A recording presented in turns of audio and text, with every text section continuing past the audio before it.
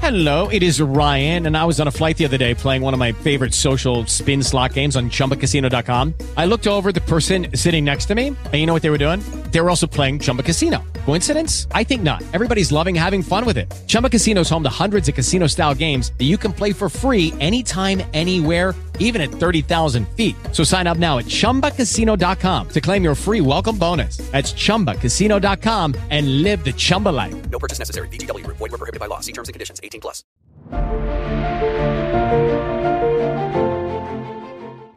We're back to the Neil Haley Show on the Total Celebrity Segment, and I'm excited to welcome to the program Tiera Skovbye. And Tiera is with Two Hearts. How are you, Tiera? And thanks for calling. Yeah, I'm great. Thanks for having me. Absolutely. I was able to learn a lot about the film a couple months ago, and just about this whole love story and the process to learn about that love story. So kind of take us down the path of who your character is. Yeah, for sure. So Two Hearts, follows two couples. I play Sam in one of the couples who's in a relationship with Chris. They meet in college, and it starts off as a very young, very, fresh love, them kind of navigating life in the world together, and then through. But yeah, it's a really amazing character to play. She's full of so much life and love, and I think being able to tell her story and honor what this woman went through and how this relationship changed the course of her life was a really amazing experience for me. And that's probably why, again, in the conversation that of your character is that she went through a lot, but you really can't say how much she's gone through till you see the film, and that's okay. But I mean, in a lot of ways, preparing yourself for this role, how did you prepare? It's one of those roles that's a bit hard to prepare for. And I think what I really did was I trusted the writing and I trusted the people I was working with. And for me, more than anything, I just really put myself in the shoes of these people and what they went through, because this happened to them and this was their life. And I wanted to honor that and do it justice. So I just, I tried as hard as I could to imagine what it would be like for me if I was really in Sam's shoes. Yeah, I mean, definitely. And that's in the process and understanding specifically life and what life's about and love. And in a way, you've not had a character like this, have you, in your career? No. I feel like most recently my role on Dirty John was it was one of the other times I played a real life character and told the story of something that happened to a woman. It was also a relationship story and also with an unfortunate ending, but kind of different circumstances. But I definitely think that, playing a real character adds this levity to everything that you do. And what do you think of working with the entire cast and the story in general? What are your thoughts? Working with the entire cast was amazing. It was, a majority of my stuff was with Jacob. I unfortunately didn't get to work with Rada and Aiden as much because it was almost as if we were filming, two kind of separate movies until they kind of segue and cross in the end. But no, it was amazing. We had so much fun. We filmed most of it in Vancouver, where I'm from, which was awesome. And then we actually got to go to Hawaii and film a portion of it, which was just a very incredible experience. And as you've heard from the director and everyone, this story has been a lifelong journey to get this made, this movie. So I'm sure you're excited to see it out there too, for the work that the entire team has put into it to finally have it come out next week. Totally. For us, we filmed it 2 years ago, so I'm so excited for the world to finally see it. I feel like people are sick of me being like, "It's coming, trust me, it's coming." So now it's finally almost here, and I'm so excited for people to be able to go and see it. Yeah, and that's the thing, and I'm sure that you're hoping that we're back to normal at one point. That it's good that what theaters are doing, but I can't wait till that theater experience really comes back again. I'm keeping my fingers crossed, right? Yes, me too. It'll happen. It has to. Everything eventually, I feel like, will settle to a new normal. But I hope that theaters and sharing experiences like that will be something that comes back into our lives. And then how much have you had in your challenges of COVID-19 and dealing with it? How have you kind of changed as a person, specifically the way acting has changed, the way work that you thought would be happening, and how interactive to be able to interact with other people? How's that changed your life? It's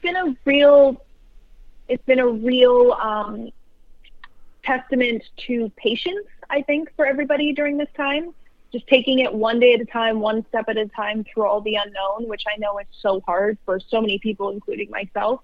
I think, just finding things, the day to day that bring you little bits of happiness and peace through all the confusion. And for me, I don't get a ton of time where both me, my sister, and my parents are all in the same city not doing anything other than like Christmas.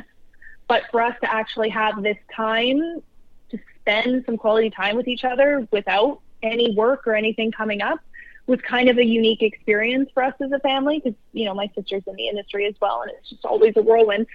But it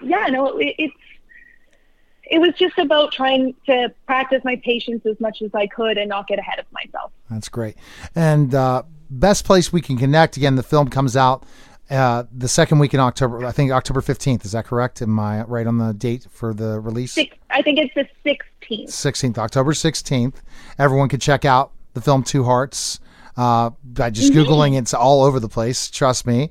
And I'm looking forward to, hopefully I get the opportunity to see this before it comes in the theaters. I'll have to ask for sure, because again, I've heard the story, spoke to the director, learned so much about this story. And again, you can't tell us in this interview except, hey, you love Tiera's work, then you got to go and check the film out. And especially with the great cast that she has and a great story, but we just can't give that story away. It's almost like a book in so many ways, right? You can't really say much or it spoils it. So people need to go check out the film and think about love again, especially with all the challenges. So I appreciate you coming by. Thanks again. Yeah, no problem. Thank you. Take care. As you see you. Bye-bye. You listen to Neil Haley's show. We'll be back. And you're welcome. You're listening to Neil Haley's show, and we'll be back in just a moment. Neil Haley here. Lensec has been a sponsor of the Neil Haley Show and Total Media Network for around a year and a half. And I wanted to tell you a little bit about Lensec. Lensec has been a pioneer in IP security video since 1998. The company is a trusted security partner with experience around the world. Lensec has experience working with customers in higher education, K-12 education, government, public safety, critical infrastructure, healthcare, commercial, and more. The physical security experts at Lensec help customers develop enterprise solutions for their complex physical security projects using our flagship software, Perspective VMS. Lensec's enterprise-level video management software, Perspective VMS, is a browser-based software that streams and captures IP security camera video. The latest version of PVMS uses HTML5 interactive features in a thin client application that is designed to provide real-time situational awareness. Access control and other advanced features are integrated into a unified security platform, creating an ability to track behavior and movement while monitoring the live or recorded video. For more information, please visit lensec.com. And now back to the show. We're back to the Neil Haley Show here on the Caregiver Dave Celebrity Segment. And I'm excited to welcome to the program Caregiver Dave. Dave, how are you? How's your leg? Are you walking yet? What's going on all this? Yes, and yes. I'm doing great. Thank you for the questions. This is our first cool day out here in Southern California. No more 100-degree days. And the election's coming up, so we know COVID-19 is going to just disappear when that happens. I don't think so. Good. I say 5 more years. I'm being really... See, Samantha's being so positive, and I thought Samantha was like 25 the way she interacts, but our guest today is a child actress and an actor, Samantha Autry. Samantha, thanks for stopping by. And you know, it's funny, Samantha, when you're talking to me, you're holding a conversation, and you're only 18, and I'm like asking all these kind of, and you're being so positive. I guess because you're young, you could be positive, right? Dave and I have gone through everything, really. And COVID is a little bit well, your life's shorter, so COVID's become a part of your life for about 6-7 months of your 18 years. So us getting this is like our memories of times to think about this. It's like, wow. And so how have you survived the pandemic so far? Well, I've survived, I've thrived. And, the thing is too, it does affect the younger generation. I know myself, I had a virtual graduation, which wasn't great. So that was a part of COVID that was very depressing. Honestly, I did not enjoy that part. So I found, though, to be positive, like when people say, oh, how was your senior year? Or how was, and they think of it like, oh, 2020 has been like the worst year ever, right? Well, I try and think back to, I had a really great senior year. I got to do a lot of things through my school. My PE was horseback riding, which, how many kids get to do that? That's amazing. So I actually had a really great senior year, and that's what I'm trying to focus on. I'm trying to focus on the positives that I have. Trust me, there's a lot of negatives we could go into about, Yeah, you don't give me all your problems. Disneyland. I want them to open. Your mom's like being positive in the background I got to have a nice little conversation with her before going on air as well. So I understand this. I have 6 kids, and when we're cut off, Samantha, I understand my kids are sick of this and they're ready to go. So when I'm hearing all this positivity, I'm like, okay, you're being very positive about this. And that's good. I'm positive too. But Dave's the most positive. Well, I bet you're too. You got 6 kids. But being in California, you guys have to be positive because your restrictions are a little bit more than Pennsylvania, even though at times we're restricted. So Dave, go ahead and ask your first question for Samantha. Well, Samantha, I'm amazed at how young you were when you started, and tell me what it's like working for Disney. You were almost a musketeer, but I'm sure that's the newest version of that. What is that called? Choo Choo Soul videos. Explain that. So they were these little, I'm pretty sure they're still on. They were these little videos in between like episodes of like, kid shows, and they were like 2 to 3 minutes. Essentially, they took up the time of like a commercial, which was really fun. And it being my first job, I actually got into acting because I was incredibly shy. I would hide behind my mother's back every time she would introduce me to someone. It was awful. So I got into acting because I was so shy. And it really brought me out of my shyness. But you could still see sometimes in the videos when I'm getting a little like nervous or shy. So well, don't feel bad. I'm an introvert by heart, and a lot of people don't believe that because I had to learn how to be out there and how to act like an extrovert, but it takes a lot of energy. Oh, well, there are things that are scary. People say, oh, you're an adult now, but I still have my mom help me with like medical things and like grown-up stuff because I'm like, how does this work? It's scary sometimes.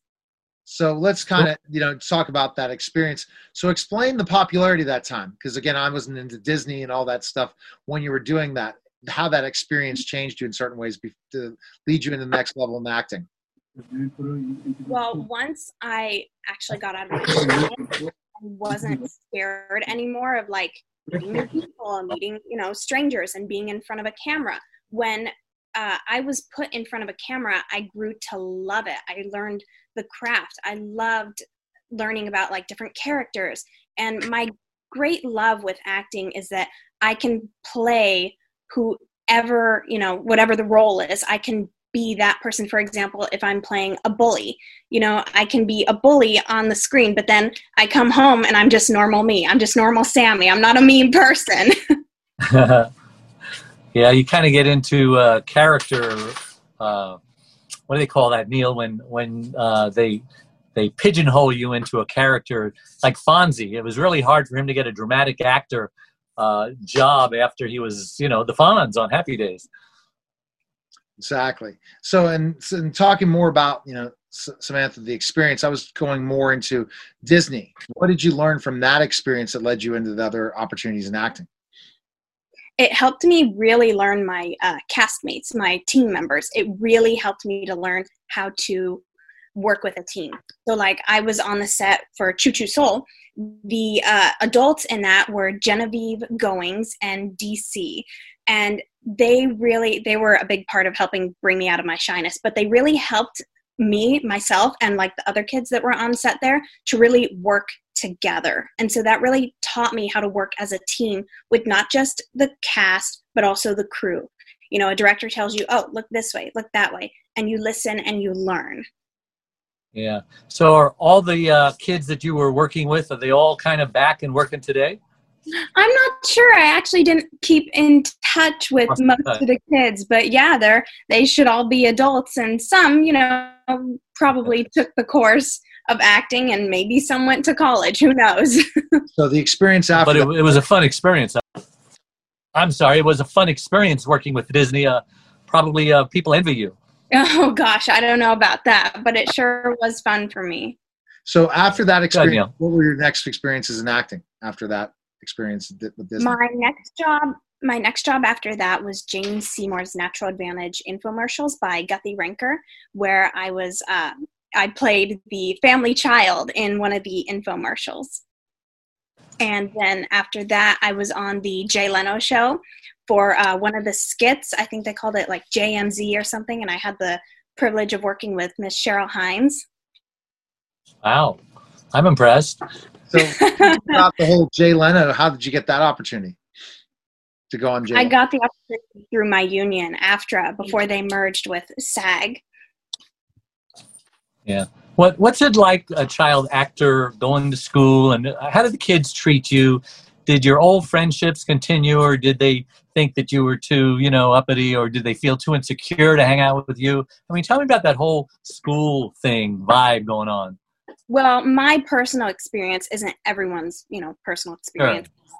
I was in public school from 1st to 3rd grade, and I experienced a lot of bullying, actually, because of my career. Wow. Yeah. So, like, if I was called out of the office just for, like, a dental appointment or something like that, kids would mock me and say, oh, she's going out for an audition, and it would be gossip. And I actually didn't even really have a lot of friends in public school because jealousy. And they were kind of like backstabber kind of friends. So for me personally, it wasn't very fun. But then in 4th grade, I asked my mom to homeschool me, and totally different type of experience. The kids there, cool. In fact, most of the kids that I've been on the set with are homeschooled, and so they completely get it. They understand. They partner with you instead of against you. So it's a homeschool group. It's not just like you and your mom at home, right? Yeah, no, I'm not, locked in a room all by myself for 8 hours a day. No, I get social interaction. Trust me. Except during COVID, right? Where you almost are locked. Yeah, right. Yeah, exactly. Almost. So, have you healed from all of your emotional scars from 1st, 2nd, and 3rd grade? I have. Yeah, I've forgiven. Took years of therapy, right? I'm sorry. It took years of therapy, right? It's just hard for you. It's hard to just deal with those things, and people, when they're jealous of you, they make fun of you, and and all those different things. In school, you just graduated. Are you going to go to college, or do you have a plan going to college? No, I was considering going to college to be a microbiologist. However, acting is my career. It's not like something I want to do. It's just essentially I'm going right back to work. But, with COVID happening, that, stopped it. But no, I wanted to go to college, but I heard from the Lord that, no, this is the path you're supposed to take. You're supposed to be acting. Yes, always listen to that still small voice in your ear. It knows what it's talking about because it's usually God. Good for you. Thank you. And so why do you love acting so much? Because, again, you said you talked microbiology. You could have said, okay, I was a child actor. It's time for me to go to college, and then kind of maybe think about this another time. There's many reasons why I love acting. Like how I said earlier, I can be whoever I want to be that day, whatever character I can be. And I love the craft too, like method acting. I really love the craft of method acting because, for example, like with historical figures, like Daniel Day-Lewis with Lincoln, when he played Abraham Lincoln, he got as close as possible to that character. And that's what I love about acting. You can get as close to a character as you possibly can, whether that's historical or fictional. Fictional characters, you have a little more like leeway. You can, kind of create them into what you want them to be. So that's really fun. And like as an artistic person, I can put so much character into the character. Yeah. Were your parents very supportive, or were they like your agents, or did they tell you to go get a real job like a microbiologist? Tell me about that. No, actually, my parents were very supportive of me. They're the ones that put me in acting because I was so shy at first. And then, you know, once I decided to take that path and do acting as my career, my parents were completely supportive of me. They, you know, my mom has driven me for 18 years to and from work, to and from auditions. So yeah, I owe her a lot of gas money. Pay her dues, and you'll have to take care of her in her old age now and change her diaper.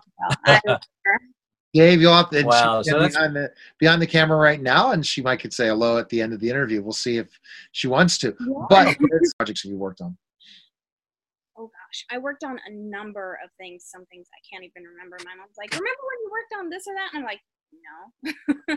So I was also on Family Game Night. I was on. Let me see. How We Live. I'm sorry. See what I mean? I work on so much, I can't even remember. Okay. Toyota Tundra commercial.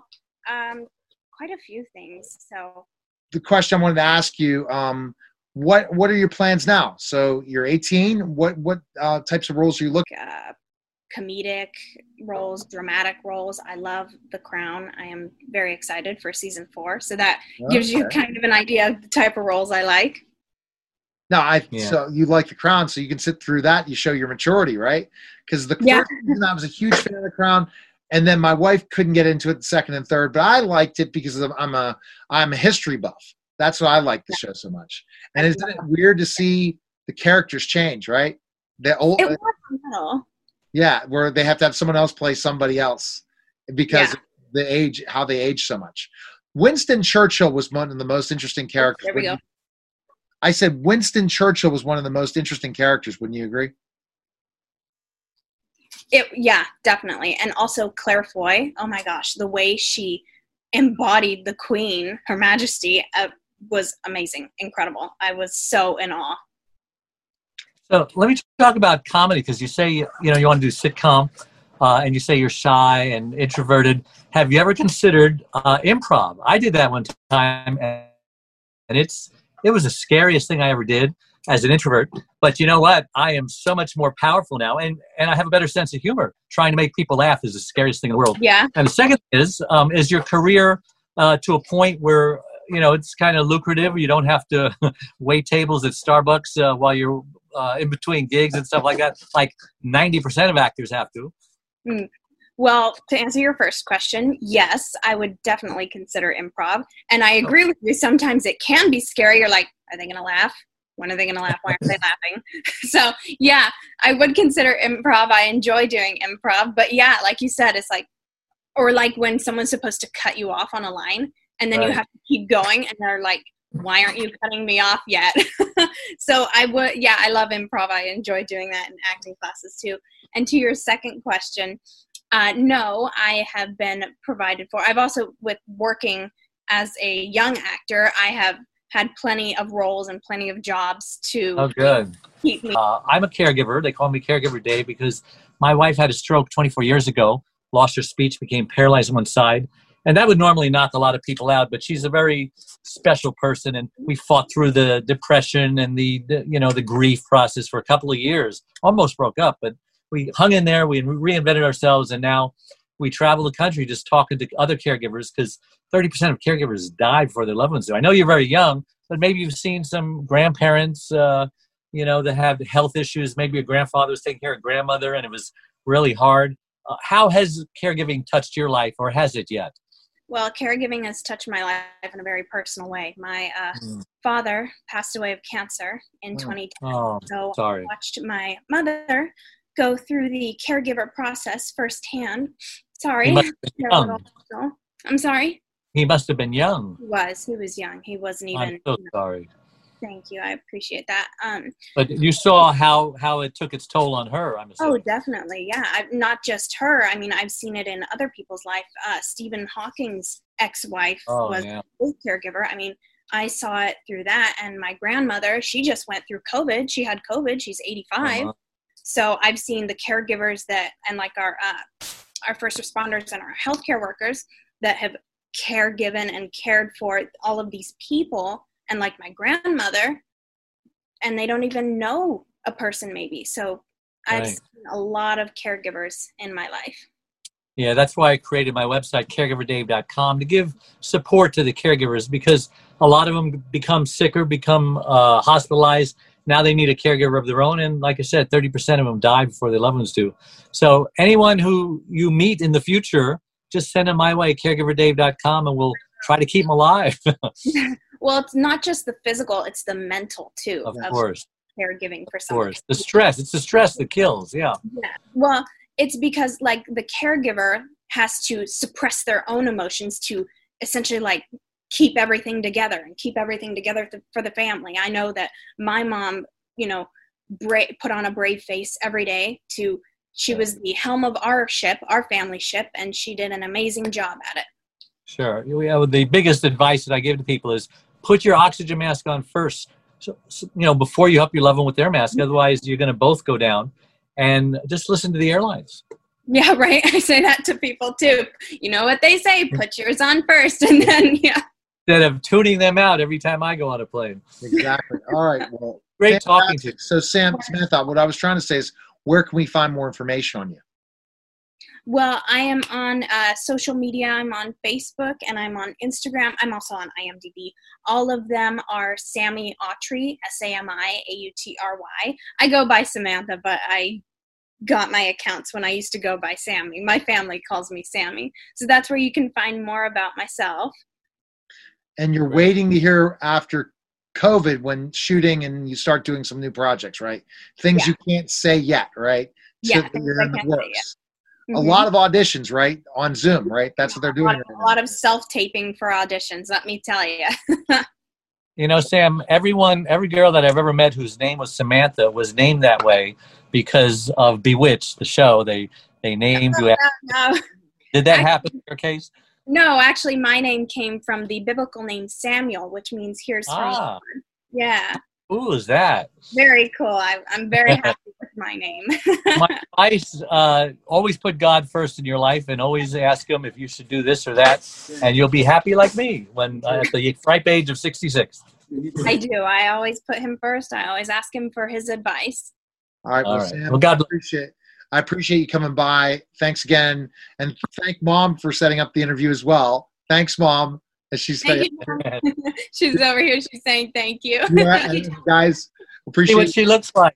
Yes, she's going to chop in and say hi or not. No, she's already out of frame. She's already in the other room. Okay. Well, okay. That's great. Say hi to Samantha's mom, and we'll see you soon. Samantha, thanks for stopping by. Thank you, gentlemen. Nice to see you. All right, see you. Thanks. All right, bye-bye. Bye-bye. All right, guys, that was the Neil Haley Show.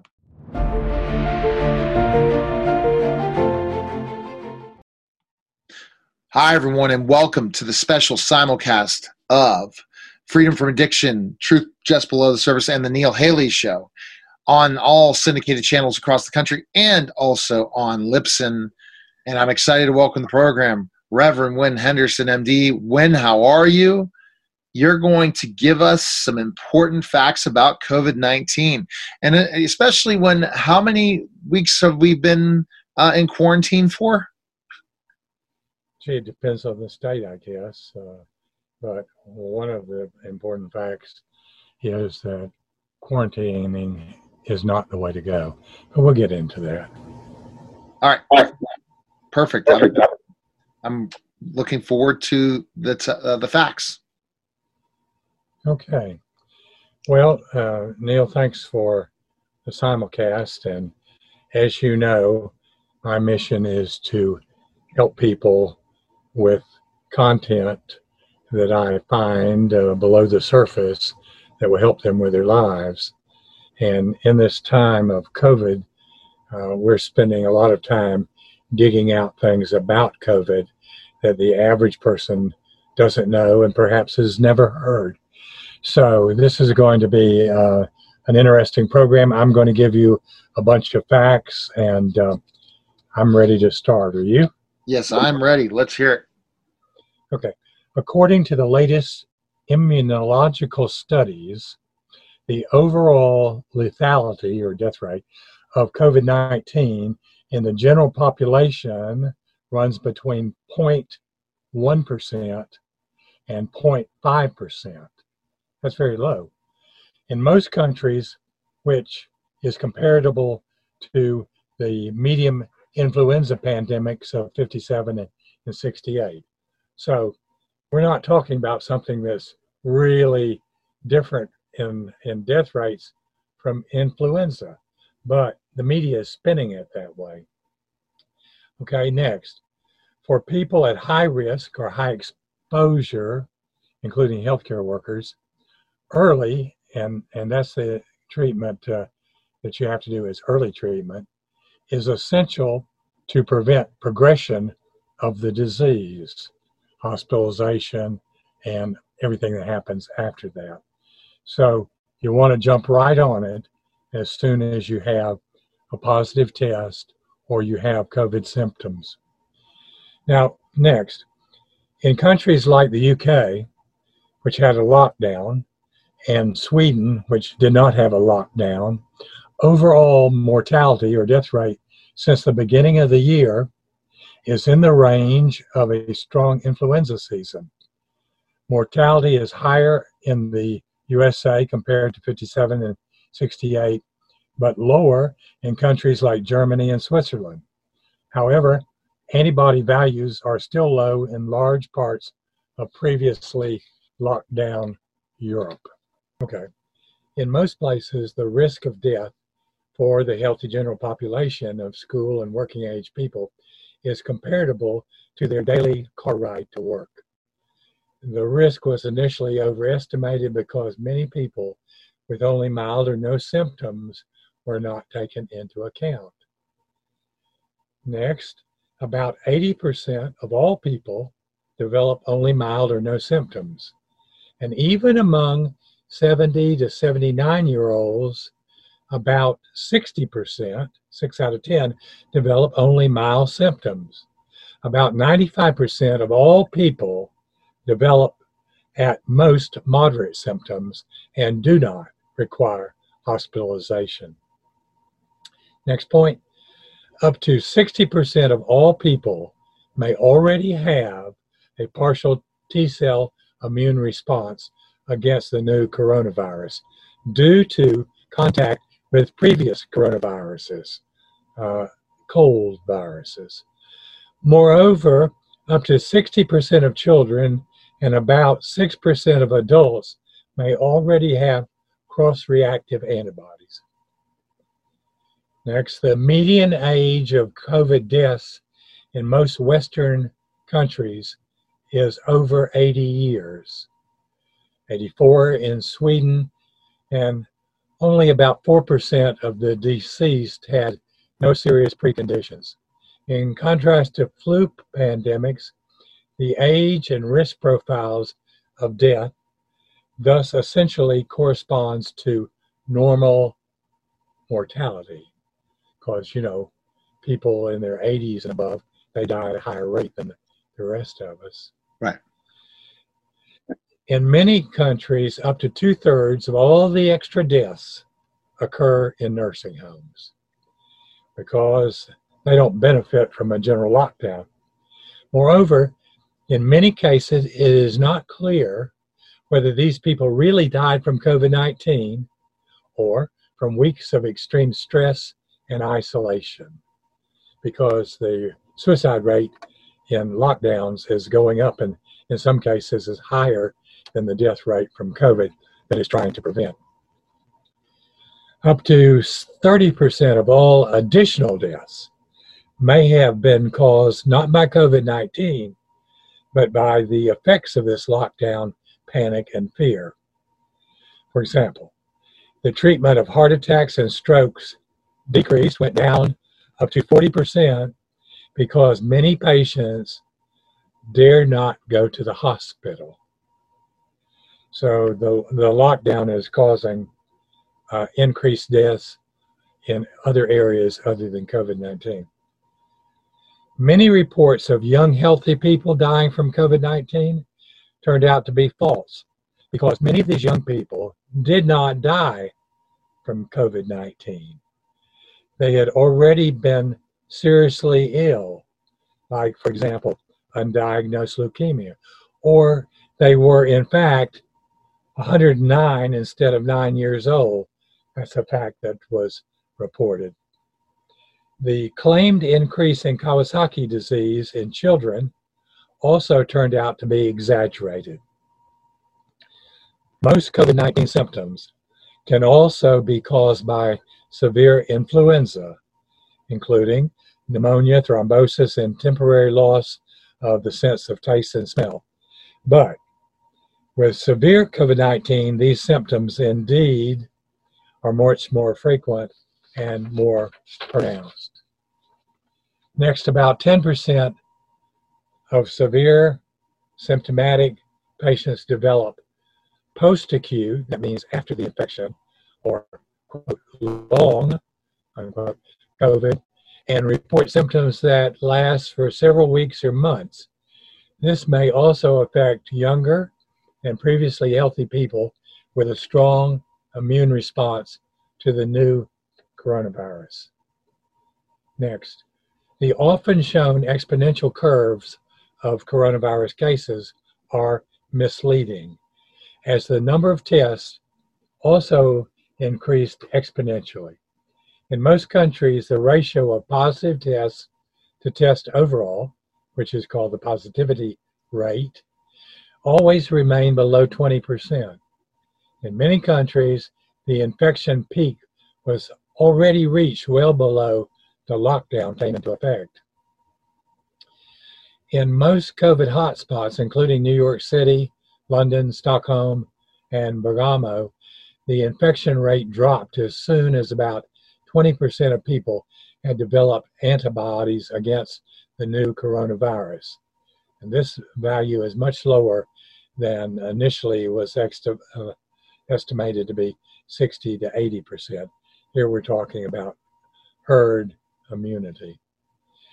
Countries without lockdown, such as Japan, Belarus, and Sweden, have not experienced a more negative course of events than in other countries. In most COVID hotspots, including New York City, London, and Stockholm, and Bergamo, the infection rate dropped as soon as about 20% of people had developed antibodies against the new coronavirus. And this herd immunity value is much lower than the initial estimate of 60 to 80%. Next, countries without lockdown, such as Japan, Belarus, and Sweden, have not experienced a more negative course of events than many other countries. Sweden was even praised by WHO and now benefits from higher immunity compared to lockdown countries. The fear of a shortage of ventilators was unjustified. According to lung specialists, invasive ventilation with intubation of COVID-19 patients, which was done primarily out of fear of spreading the virus, is in fact counterproductive and damaging to the patient's lungs. The main routes of transmission of the virus are direct contact and droplets produced when talking, coughing, or singing, but also indoor aerosols, which are small particles floating in the air. The outdoor aerosols and surface objects appear to play only a minor role. There is still little or no scientific evidence for the effectiveness of cloth face masks in the general population, and the introduction of mandatory masks could not contain or slow the epidemic in most countries. Some experts warn that face masks may interfere with normal breathing and become germ carriers if used repeatedly. Many clinics in Europe and the United States remain largely underutilized during the lockdowns, and in some cases had to send staff home. Millions of surgeries and therapies were canceled, including many cancer screening and organ transplants. Several media were caught trying to dramatize the situation in hospitals, sometimes even with manipulative images and videos. In general, the unprofessional reporting of many media maximized fear and panic in the population. As a result, according to international surveys, most people dramatically overestimate COVID-19 lethality and mortality. I'm talking about virus test kits, which used internationally may in some cases produce false positives and false negative results, react to non-infectious viral particles from a previous infection, or react with other common coronaviruses with partially similar gene sequence, which means that if you get a positive test, you're not necessarily positive. Numerous international renowned experts in the field of virology, immunology, and epidemiology consider the measures taken to be counterproductive and recommend rapid natural immunization of the general population and protective risk groups.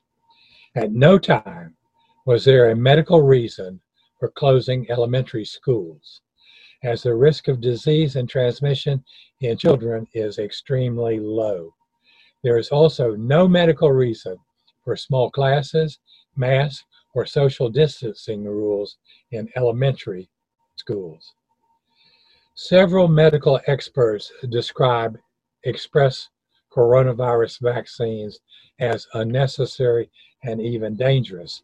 You know, the push that we've got to get something out as quickly as possible. Right. Indeed, the vaccine against the so-called swine flu of 2009, for example, led to cases of severe neurological damage and lawsuits in the millions. In the testing of the new coronavirus vaccines, too, serious complications and failures have already been reported. So what does that mean? The faster you press to get something out, the greater the likelihood that it's going to be dangerous to you.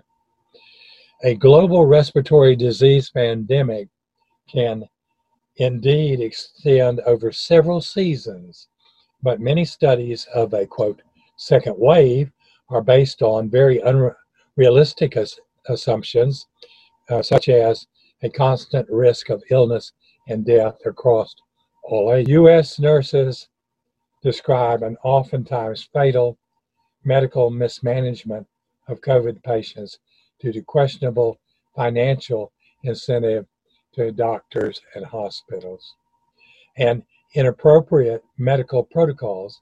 However, in many cases, COVID lethality has dropped significantly due to better treatment options.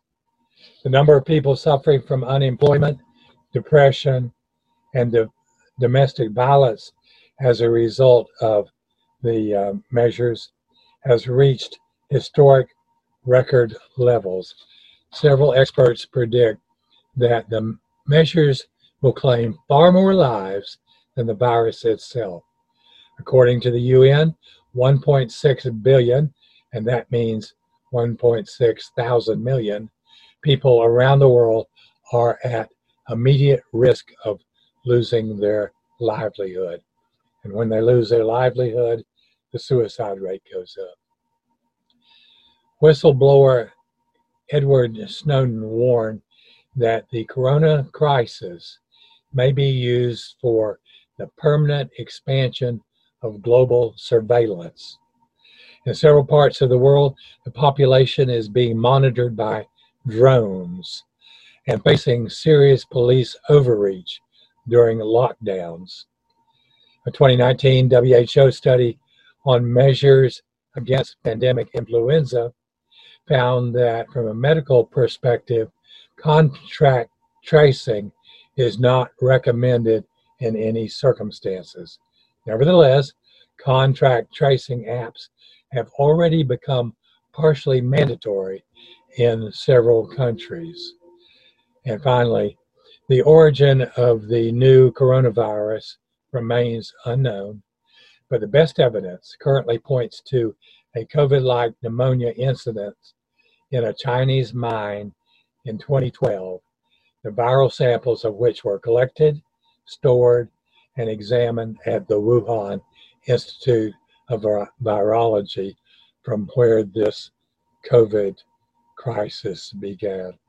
And those are some of the facts just below the surface that I wanted to share with you today. So it's my pleasure to bring you this information. You can search it out and fact check it, but realize that a lot of the fact checking places are controlled by interests that don't necessarily give you the truth. And go to my podcast, which is www.freedomfromaddiction.libsyn.com. Spell Libsyn, Libsyn, no spaces, no capitals. And get my free podcast, which will keep you up to date. Subscribe to it so that you can get the latest on what's happening on the coronavirus front. And we're going to give you, starting later this week, exciting new information on a different way of possibly treating the coronavirus. And that's going to be something that everybody wants to listen to. All right. Wow. A lot of great information, and really have to pack it in and take a look at all the different things involved that's out there. It just makes it concerned that if certain countries in the world still are trying to shut down the country again, other countries in the world are shutting down again. So interesting that you bring up that it's better to keep the country open and test more and protect in social distancing in certain areas than keep the country closed, which again is happening all over the world again. It's happening in other countries. Because Sweden didn't lock down, and they've got a better success rate than the countries that locked down. So why should you do it and jeopardize your economy? Send everybody home so that you can increase your suicide rate. It doesn't make sense. Makes no sense at all. All right. Well, we definitely got to check the great information they win, and I appreciate you coming by. Thanks, Nick. All right, guys. That was Freedom from Addiction. Truth just below the surface here on the Neil Haley Network and Neil Haley Show. Celebrity Slots. Free spin. Free to play mobile social slot games in the likeness of your favorite celebrities. Making money. Spin to win celebrity experiences through sweepstakes. Free to download, free to play. Yeah, baby. What are you waiting for? Win meet and greets, celebrity merchandise, gift cards, and more. Download Celebrity Slots today.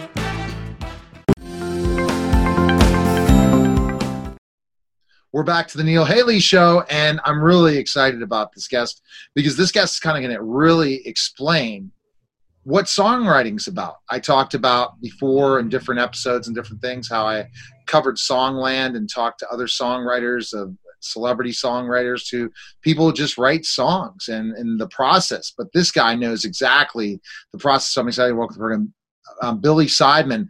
Billy, thanks for calling, author of Elements of Song Craft. How are you, Billy? I'm well, Neil. Wonderful to be with you. Thanks for inviting me on the show today. Absolutely. Let's kind of go right and break down. Give me your background as in music. Sure. Well, I started off as a New York session guitar player and fortunate to get signed to RCA Records publishing firm when I was 20 and worked with artists such as Irene Cara, Vicky Sue Robinson, Evelyn Champagne King back in the day, played on Broadway and went on the road with Ashford and Simpson. And so basically New York was a wonderful hotbed of talent and dreams, and was fortunate to be a part of that and to grow my skill set there. So very interesting you talk about, so you were on Broadway, involved in a lot of stuff in Broadway in New York? Yeah, well, I played guitar. I was a session musician, and so I'd play guitar at different shows. And as I said, went out on the road with Ashford and Simpson. But in New York at that time, there were so many sessions and, a really vibrant life for people to learn their trade and learn how to be a songwriter. And I was fortunate enough to get picked up by RCA and really learned my craft. And but interestingly, it was years later when I moved to Nashville about 95 that I really started to learn some things that I should have known, but I was just kind of blown away by what was going on in Nashville and the depth and the quality of the writing of the writers in Nashville, which is no secret to anybody who's been paying attention for 80 years. But again, I was so impressed with the skill of the writers there that I really it became my passion to kind of figure out, well, what was driving? Why was it that after 10 seconds of listening, my life was in the balance. My heartache and joy were pouring out of me listening to these new heroes of mine down in Nashville.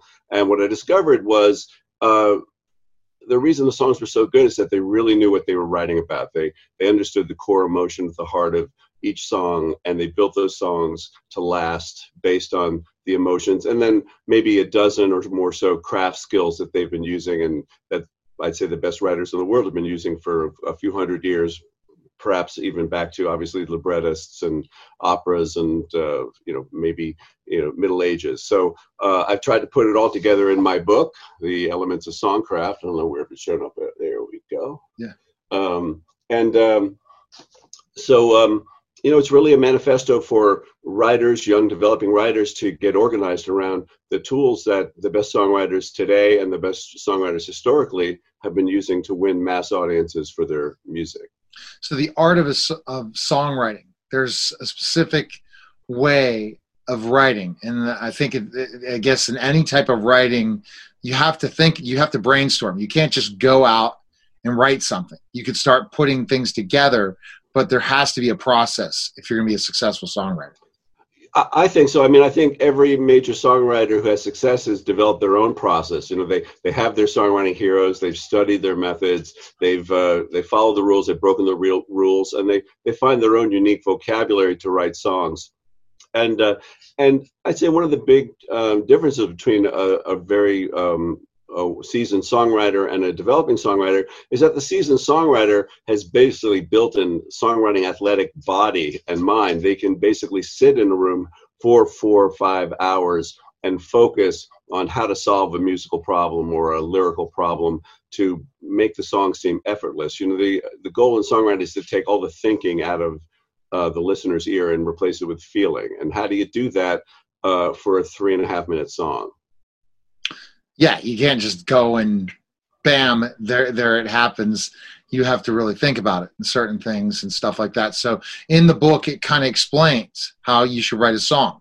Give me some, without giving away the whole book, give me some ideas that songwriters can figure out. Well, I'm going to do something right now. I'm going to go back to my studio here for a minute, and I'm just going to share with your listeners one of the strategies that are in the book. And they're going to understand it immediately. There's a strategy I call the problem solution setup. So in many, many songs, and everybody kind of knows this information, but I'm going to frame it in a way that when you hear it in songs, you'll go like, oh, that's the problem solution setup. The verse is the problem. Carole King's You Got a Friend, great example. When you're down and troubled and you need some love and care, and nothing's going right.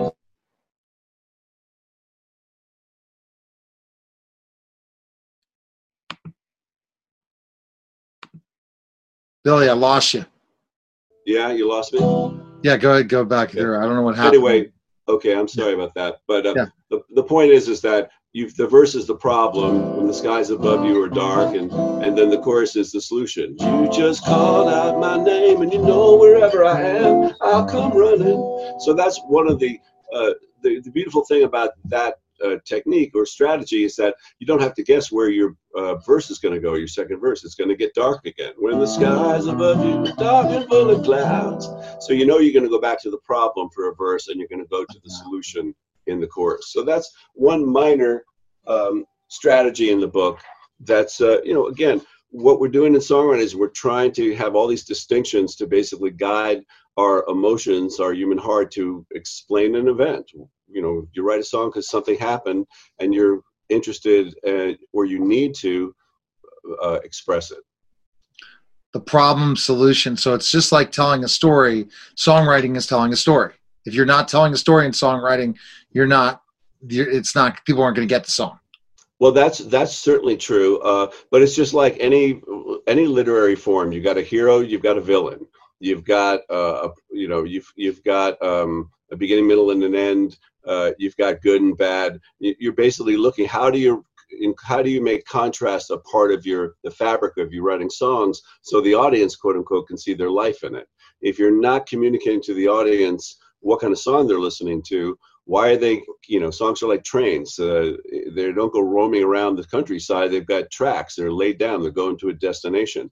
The audience will get on that train if they know where the destination is.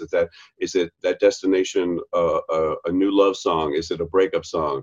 Is it a song of reassurance? So I've gotten organized around training people to write songs based on what I call creative GPS, which is 4 vectors of knowing 4 pieces of information. Your intention, what do you want to have happen by writing that song?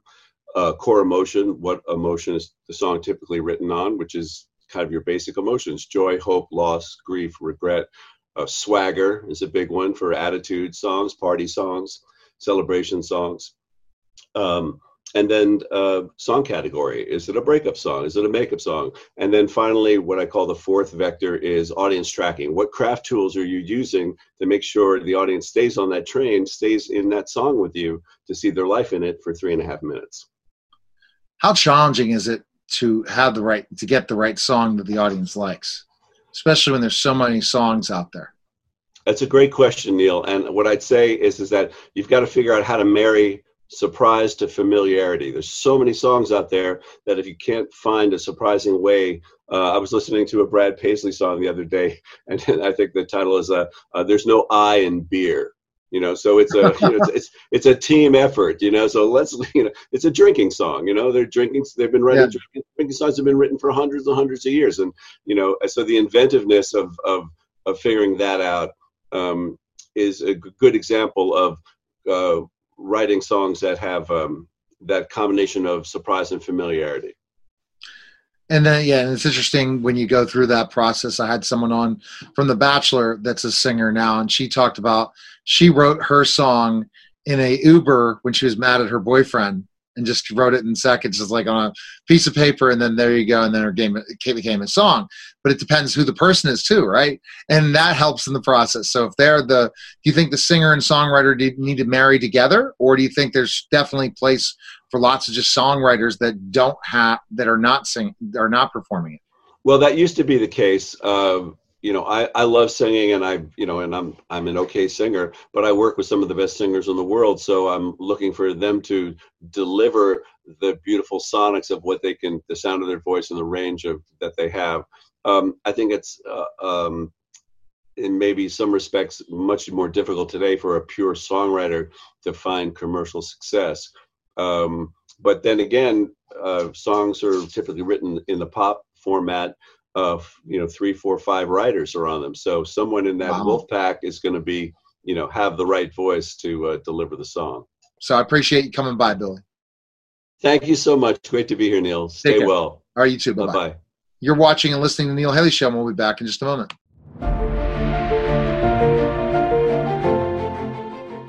With Lucky Land Slots, you can get lucky just about anywhere. Dearly beloved, we are gathered here today to... Has anyone seen the bride and groom?